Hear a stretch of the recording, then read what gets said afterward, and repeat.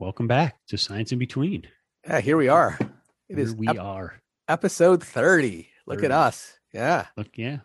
Huh? And us being, I'm Scott, I'm Ollie. and we're here together. Yeah, so we have spent over a half a year with you folks out there. So that's pretty cool. Right. So if you've been with us since the beginning, that is awesome. Yeah. And if you haven't, welcome. Yeah. If this is your first experience with Science in Between, then buckle up. Yeah, because wow, you never know where it's going to go. It's a wild ride. It is a wild ride, and filled with dad jokes and esoteric business and let's not rabbit say holes. Filled with dad jokes. I think that because otherwise, if people hear that, there's going to be a lot of pause buttons hit, right? And like, skip. Okay, yeah, jump ahead 10 seconds. Jump ahead 10 seconds while we hear Ollie giggle at his bad jokes. Yeah, I'm down with that. The dad jokes. But they're not just going to skip your dad jokes; they're going to skip the whole thing, right, man? You think that's how it's going to go? Well, if you say that, this is why I'm trying to clarify that the show is not full of dad jokes. Okay. There are occasional dad jokes, which, in fairness, get ridiculed by you, mocked by me. Yes. Yes. Yeah, I appreciate that. That's the yin and yang of this. That's the give and take. Mm-hmm. Yeah, that's right that we have. Yeah, and I think that's what people flock to Science in Between. Flock is the correct word. Yes, they come here for this banter, this witty banter. That's right. We're literally caning them away from us. Right? No, please stop. Yes, stop. Well, those and all the people who want to advertise with this, we're like pushing those folks away too, right? I know. Yet again, we had to say no to Amazon and Google and Apple and McDonald's. They wanted to, yeah. We're like, no, we're not selling out. No, we're pure. We're purists. We're principled. We do this for the love of the medium. Mm-hmm. Yep, that's us. So, what are we talking about today, Scott? I have no earthly idea. I genuinely have no earthly idea what we're I think you do. I think you do. So we are okay. Let me remind you. This is our several episodes foray into the cross-cutting concepts. Yeah. And what we decided to do was to at least dedicate, several episodes, and it's turning into like an episode per cross-cutting concept. At least, that's what we've been doing. So today we're going to talk about patterns and the cross-cutting concept of patterns and next generation science standards. And if you've been following along, I think we've landed on not calling them metaphors. We steered clear of using the metaphor concept because we couldn't find one that I proposed lightsabers. Yeah. That was so. I think what we've landed on is cognitive gadget. Yep, that is correct. Yeah, that is what we've landed on. We landed on cognitive gadgets, and so so these are concepts that appear in a bunch of different content areas, but these are cognitive gadgets that can help students learn science and start to see things, see some of the, the magic of science, right? See some of the things that are happening across disciplines, and see that, even though we have these discrete disciplines, or at least we teach them as discrete disciplines of, biology, chemistry, physics, and so on, that there are these tools, these things that happen across all the areas. And these are, so we've talked about, scale, quantity, proportion. We've talked about cause and effect, and others.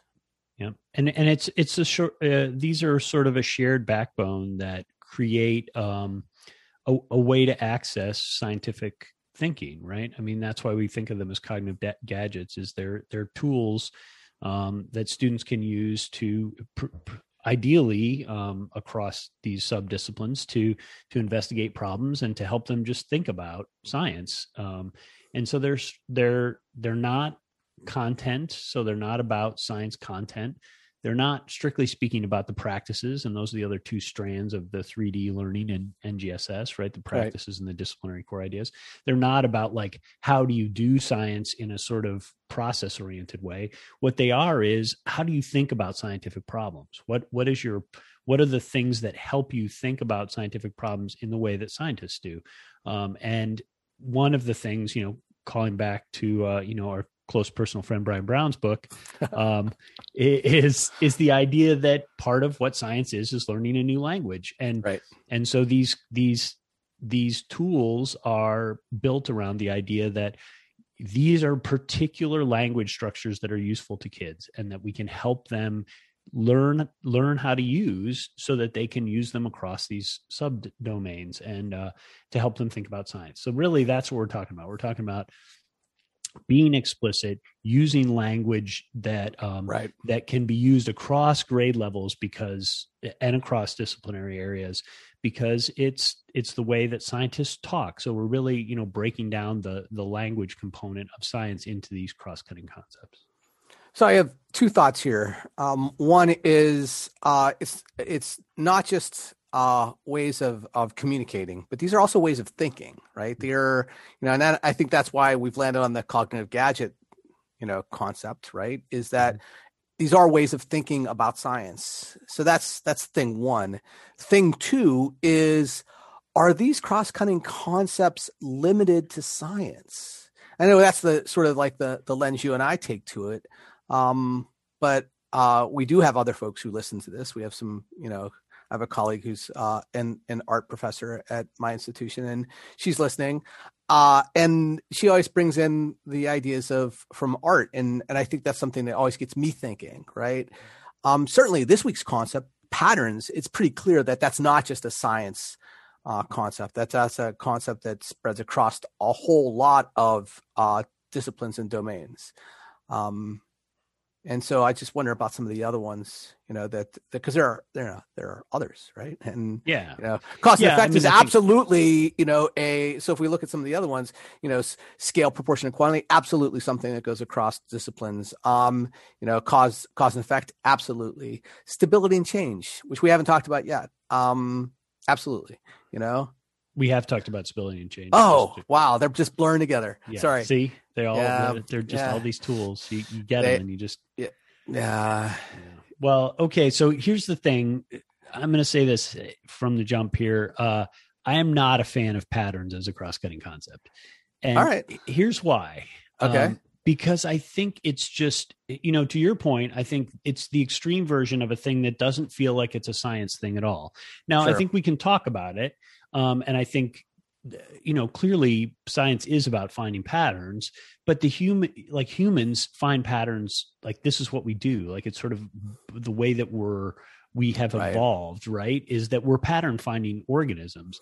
And so to call that a cross-cutting concept in science is sort of like saying a cross-cutting concept in science is language because you talk. And it's like, well, yeah, I mean, that's true, but really, is it something specific to science? Like, is there a reason that we have to call that out as a really central thing that science does? Because I think it's built into all the other ones. Like cause and effect is a kind of pattern, right? Systems and system modeling, those are kinds of patterns. Like structure and function, those are patterns. Stability and change, those are patterns. Like these are, so it feels to me like patterns is sort of this like amorphous blob of a thing that is true, as you say. It's not like art is about finding patterns. It's not like English, right. It's not like math or social studies. Like all of those things are pattern finding endeavors.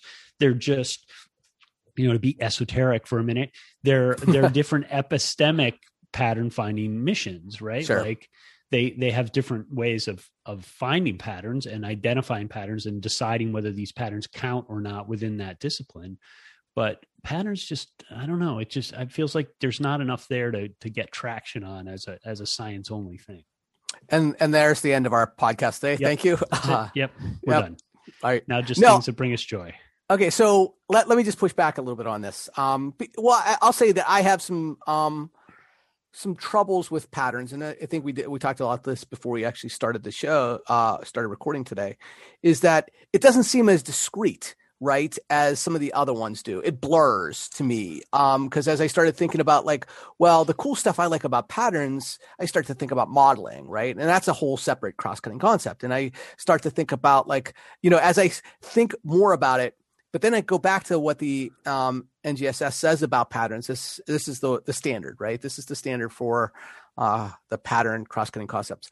Observed patterns in nature guide organization and classification and prompt questions about relationships and causes underlying them. Okay, so the first part, right, is the part about science that I think you and I just kind of hate, right? It's organization and classification, like giving us a taxonomy and giving us I mean, that's just not our bag, right? It's just not it's just not who we are as scientists, as people. Where we really like is the second part of it, prompts questions about relationships and causes underlying them. And then as soon as you get to that second part of that, now we're going into the other cross-cutting concepts, right? Yeah. And so I think it's our own, I don't want to say, personal bias, but it's certainly an area of science that you and I have, and in previous episodes that talked about this, we like process, this is why last episode we talked so much about the transformation box, because it was a novel way of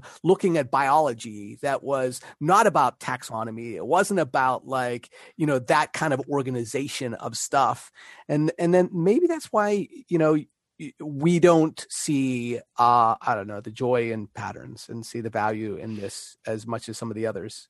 Yeah, that could be. I mean, and maybe I was going to say pushing back on that, but I think actually building on that, I think it's not so much that you and I object to the idea of classification and organization. We object to the idea that the purpose of science is to memorize other people's version of organization and classification, right? That it shouldn't be, like we would say, it is the task of the scientist to organize and classify. And when you take that task away from the students and say, we don't want you to actually do that work, we just want you to memorize somebody else's version of it, that's where it falls apart for me. It's like, okay, I'm going to give you the electron shells and you're just going to memorize the 4p 3s whatever nonsense, and you're not going to understand why those things matter or what the purpose of them is, or and it's the same like going to biology. Like, okay, you're going to memorize the kingdom and the phylum and the species and the genus and the whatever and not understand what the purpose of it is. Like, why did scientists spend, literally hundreds of years figuring this out? And then, you're supposed to memorize it over a weekend and cram it so you can take a test on it. Well, it just defeats the whole purpose of that. So, maybe the asterisk for me here is, and I agree with you, it's more about the second half of that statement about patterns, which is I'm much more interested in pattern finding, right? So it's not so much patterns that are the thing, it's that pattern finding is the thing, right? Like science is about finding patterns. But again, that's true about all these other areas. It's just that they find patterns in different places. So, patterns in art, patterns in music, patterns in math. Again, humans are pattern forming organisms. It's what we do. Like it's to a default, right? Like we find patterns where there are not patterns, and that's a problem that we have to deal with too. But because there's a tendency in nature for things to move towards chaos, right, and more to move to disorder. And we're looking and then we're looking for patterns in that chaos, and that in itself is a fault of ours, right, as humans. So well, it's both. Like it's both a fault and our greatest gift, right? So it is a double-edged sword because it's the greatest gift. It's the greatest gift. Wow. All right. I'm going to put a pin in that. I'll think about that for a little bit. Okay, because it'll come back to the thing that brings me joy this week. I'll preview coming attractions. That you just pulled an ollie right there. This is one of those. But I'm not going to make a dad joke about it. Yeah. Okay. All right. But what I will say is that the nature of our world is built around our pattern finding, right? I mean, you can talk about design that way. You can talk about, engineering, but you can also talk about, academic disciplines in terms of pattern finding. And I do think, this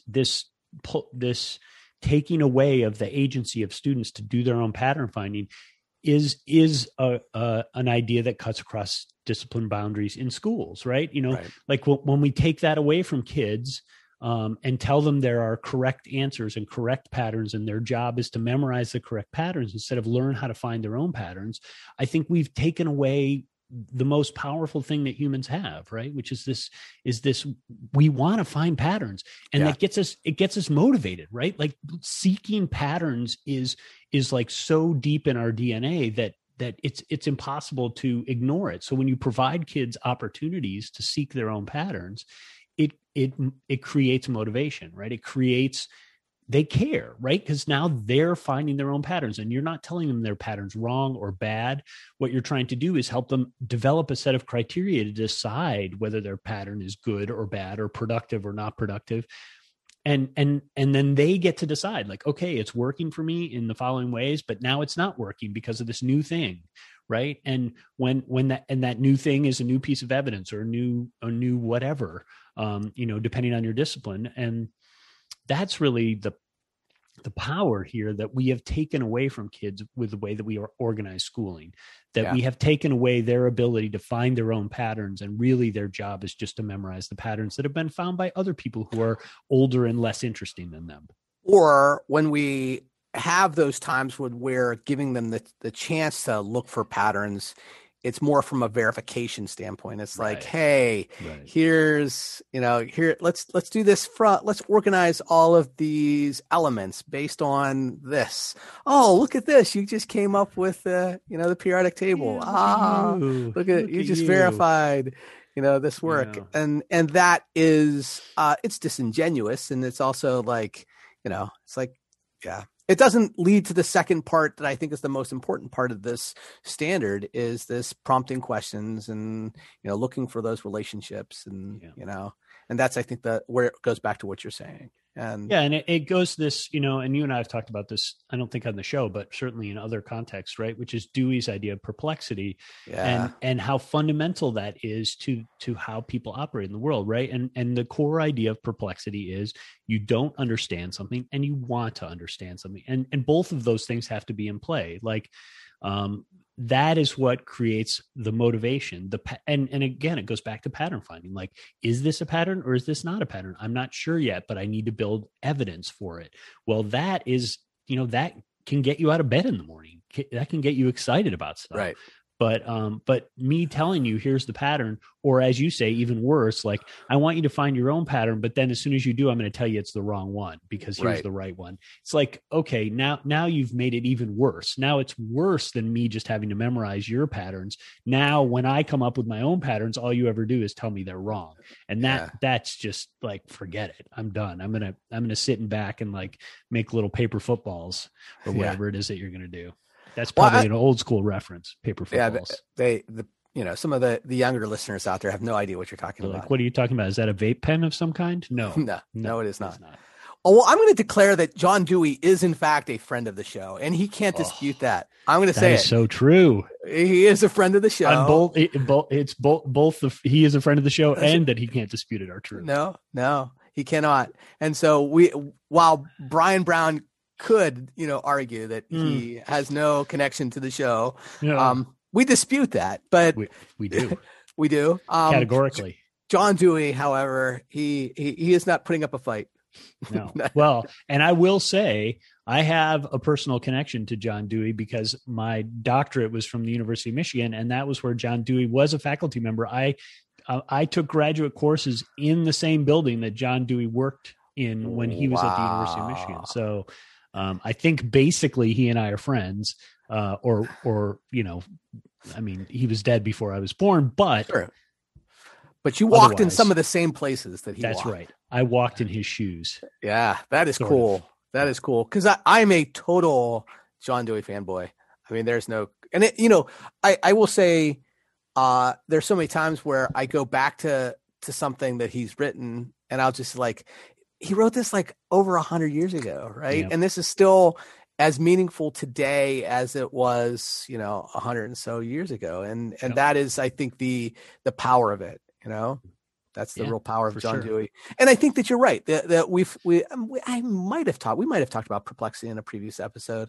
But I think it's such a critical element of science, and at least fostering sort of that, that motivation, the curiosity, right? The agency, which I think is the part where you're talking about, is that we take away the motivation and the agency from the students by, at the end of this saying, oh, you didn't come up with the right pattern. rather than saying, hey, look, you came up with something really interesting.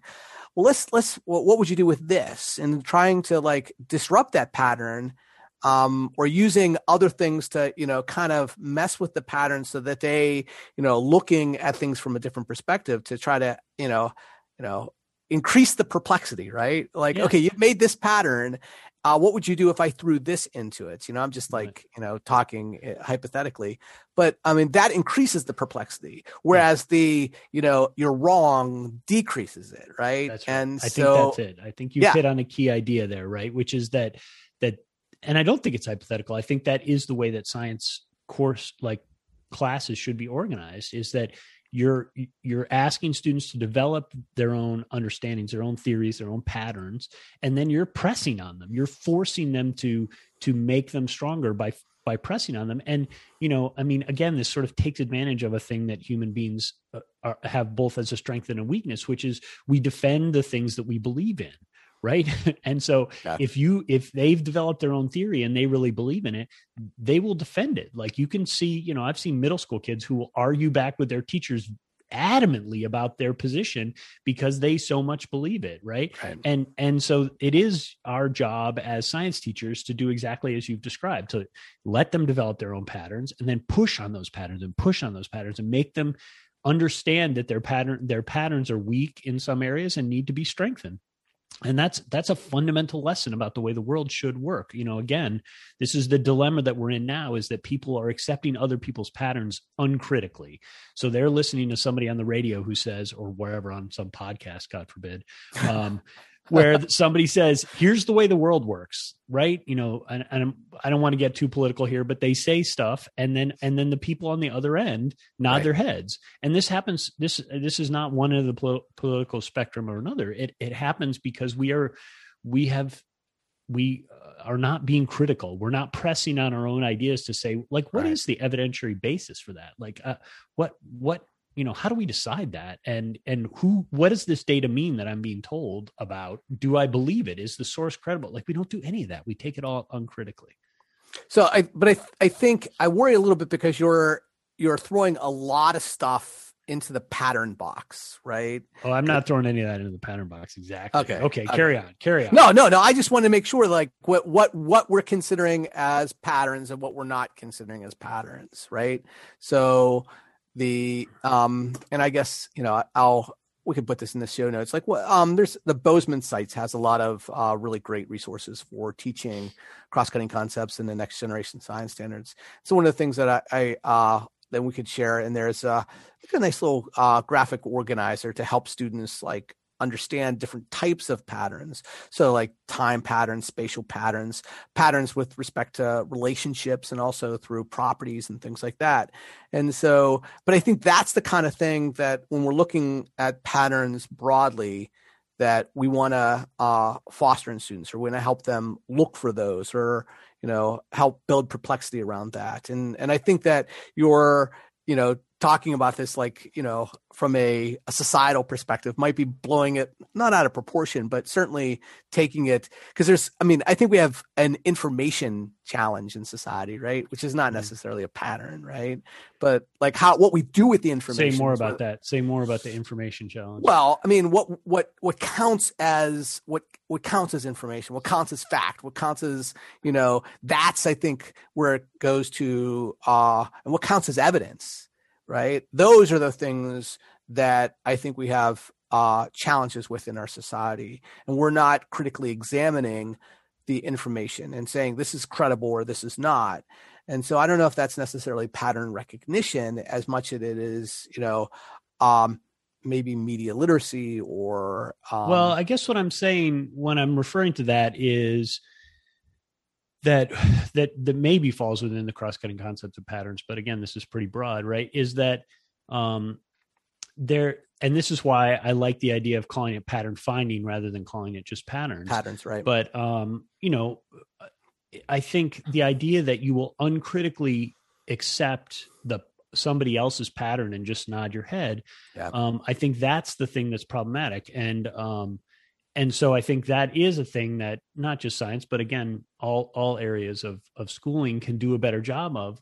And, this is another way of sort of framing critical thinking, right? Like we always talk about, we want our kids to be critical thinkers.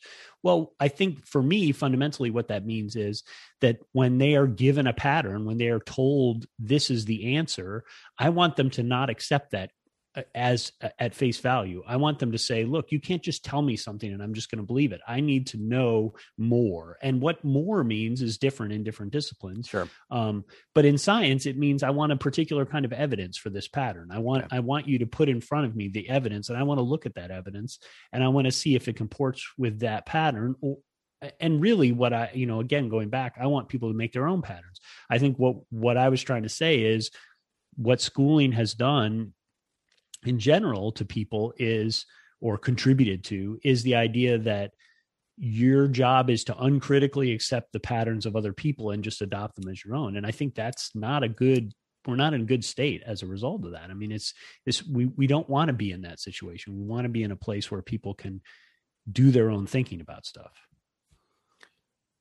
I'll say, just to kind of circle back, this is going to be sort of like a mantra that I'm going to present for patterns. I think the pattern in education should be one that increases perplexity rather than decreases it. I'm just going to throw that out there. That's John Dewey. John Dewey, Ollie quoting R.I.P. to a real one. Yeah. Darn straight. And that's, I think, the challenge you're presenting, right? Is that what we do is we're teaching, we're schooling in a way, and I don't want to say everybody, but it's certainly happening enough. And we could say this is the result of standardization. It could be the result of, mass assessment that we've been doing, right? These standardized assessments, that what we're looking for is that there's right answers, right? Rather than right questions or right processes for bringing to bear, on questions, and that, what we've done is we've decreased perplexity, decreased the agency for our students and their motivation to seek answers. Yeah. I mean, when I talk about this with my students, my pre-service teachers, or my teachers that I work with, like I say, like the fundamental thing here is we don't want correct facts. What we want is less wrong explanations. Right. Wow. So we want to build towards the idea that, like, your job is to explain, but the explanations are never going to be right. Because that's not how explanations work. I mean, facts is a different thing. Like, those can be either true or not true, but explanations are never either complete or true or not true. They are constructed. And so this idea that what science is about is building better explanations. Sure. I think that's the real focus. And all that to say, still not a fan of patterns as a cross-cutting concept. As much as I think, in many respects, this has been one of our more interesting conversations about cross-cutting concepts, I still think patterns not quite making it for me, because it feels too much, like fundamental to everything. Again, it's like, well, yeah, patterns. Okay, fair enough. It's all ball bearings. That's what it is. Yeah, that's right. It's turtles all the way down. It's ball bearings all the way down. It's all patterns. It's just patterns of patterns of patterns of patterns. Yeah. All right. Well, I think we kind of we had some dark moments in there where we talked about the fate of the world and society, and we've sort of landed on something I think is a little bit more promising. I think you ended on a good note. And well, we got perplexity in there, and we got John Dewey in there. So right, our friend of the show, John Dewey. Yeah. I'm going to just call him Johnny. I think Johnny Dewey. Johnny. Oh, no. Please don't do that. Please don't do that. Wow. He's such a friend. So. Yeah, but still, I know that you're an IE end of name person because you're Ali, and right. But like I'm not an IE person. Like Scotty is not a thing that I have ever liked or have any interest in anybody calling me. So I'm just going to assume that John would like to be just John. All right. You're speaking for John, our friend John. I feel like I have a closer personal connection. Oh, that's right. Because you walked in his footsteps. Because I walked in his footsteps. But now I would like you to tell me about something that brings you joy. All right. All right. Yeah. Joys of the week. Bring the joy. This, I will say, this is a recent joy, but we have binged this show like you cannot imagine. Have you heard of Letterkenny? Do you know the show? Letterkenny. I do in fact know Letterkenny. Yes. So very good Canadian. Wow. So I will start by saying, yeah, it is a Canadian show, and I don't know if I've ever met somebody from Canada that I don't really like. You know, they're just awesome people. And this show is about this group of friends in rural Canada and their, you know, tomfoolery. I think that the best it is tomfoolery. And it's sort of like, okay, so I've been trying to describe it to the people who are, you know, they are unawares of the joys of Letterkenny. Yeah. It would be like if you took Dairy Girls, right? Because it has this another fabulous, right, which is an awesome show. And Dairy Girls is, you know, it's a friend show. There's a group of friends, and it's from a different, you know, society, different time period.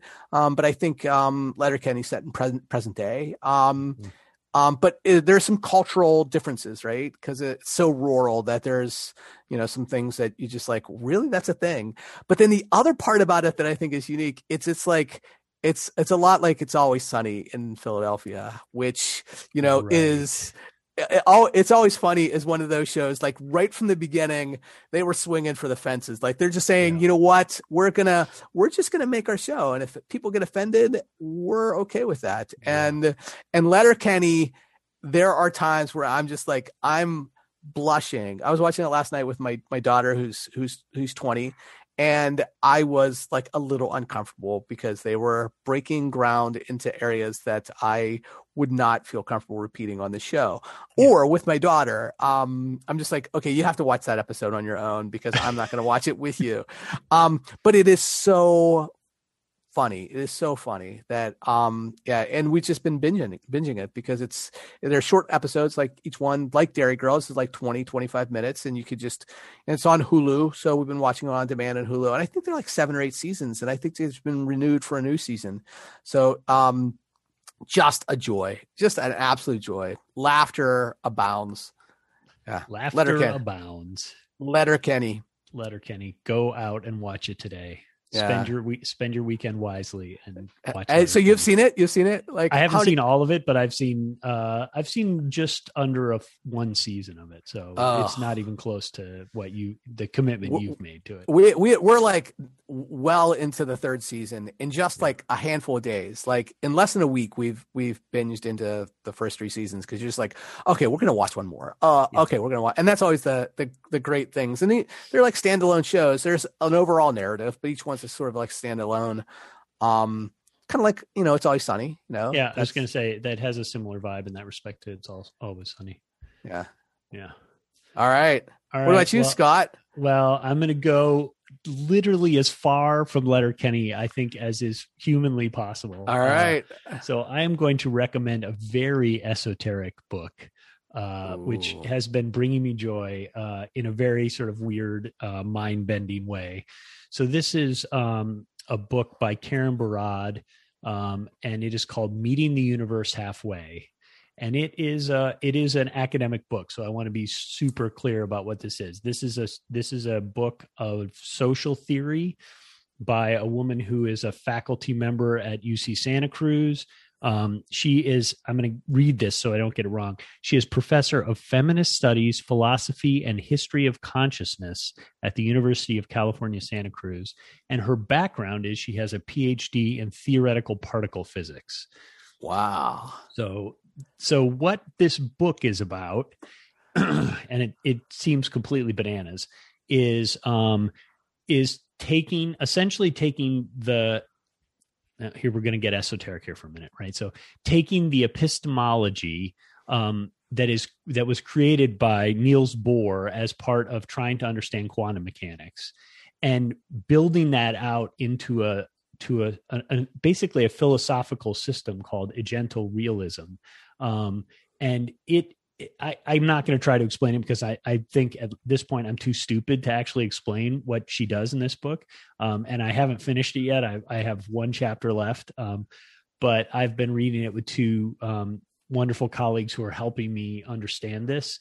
But I think it in many respects can transform how you think about the world, and a lot of this this idea about pattern finding that we were talking about today, I think is built into this, because a lot of, well, for those of you who don't know the fundamentals of quantum mechanics, basically the purpose of quantum mechanics as a system was to solve the problem, basically, that light can in different experimental conditions sometimes look like a wave and sometimes look like a particle. And this confused the hell out of physics for a long time. It was a very difficult thing for them to get their heads around, that things don't have an inherent nature, right? That light isn't always behaving like light behaves. And then eventually we figured out that actually matter can behave like waves. So that was the other half of it. So and Bohr had a different explanation for this than Heisenberg, who was his sort of contemporary in the quantum universe. And there's actually a really, I've not seen it, but I've heard really good things about, there's a Broadway play about this, about the relationship between Heisenberg and Bohr and their sort of discussions around quantum mechanics. And I'll find that too. But anyway, if you want something that really is going to wreck your head, Meeting the Universe Halfway by Karen Barad, I strongly recommend you find one or two other people to read it with you, because you need to talk about it. I'm not understanding this book very well, but I am really enjoying it, and it actually helped me understand quantum mechanics for the first time. Like I was a physics major as an undergrad, and taught high school physics. Ollie and I have talked about that, and I don't think I ever really got, especially the relationship between quantum mechanics and Newtonian dynamics, which is the more, it's what we think of as physics. So it's a great book. So that sounds like it. And it, brings in Heisenberg, which, that guy, here, you want to know my favorite story of Heisenberg? Heisenberg was driving home and got pulled over by the police. Oh God. And the police say, "Do you know how fast you were going?" He says, "No, but I know exactly where I am." Oh, I knew it was going to be a dad joke from the jump. From the jump. There is a physics person out there that's laughing right now. Oh my God. That's a physics teacher dad joke. That is a very small Venn diagram. Right. I just got to say. That one person out there is laughing. I am that one person. Yeah, you are. Yes. So I think right there we probably should just leave. Yeah, I think we need stop recording. Yeah, mic drop, walk away. There's nothing more to be said. We'll see you next time in between. I'll see you.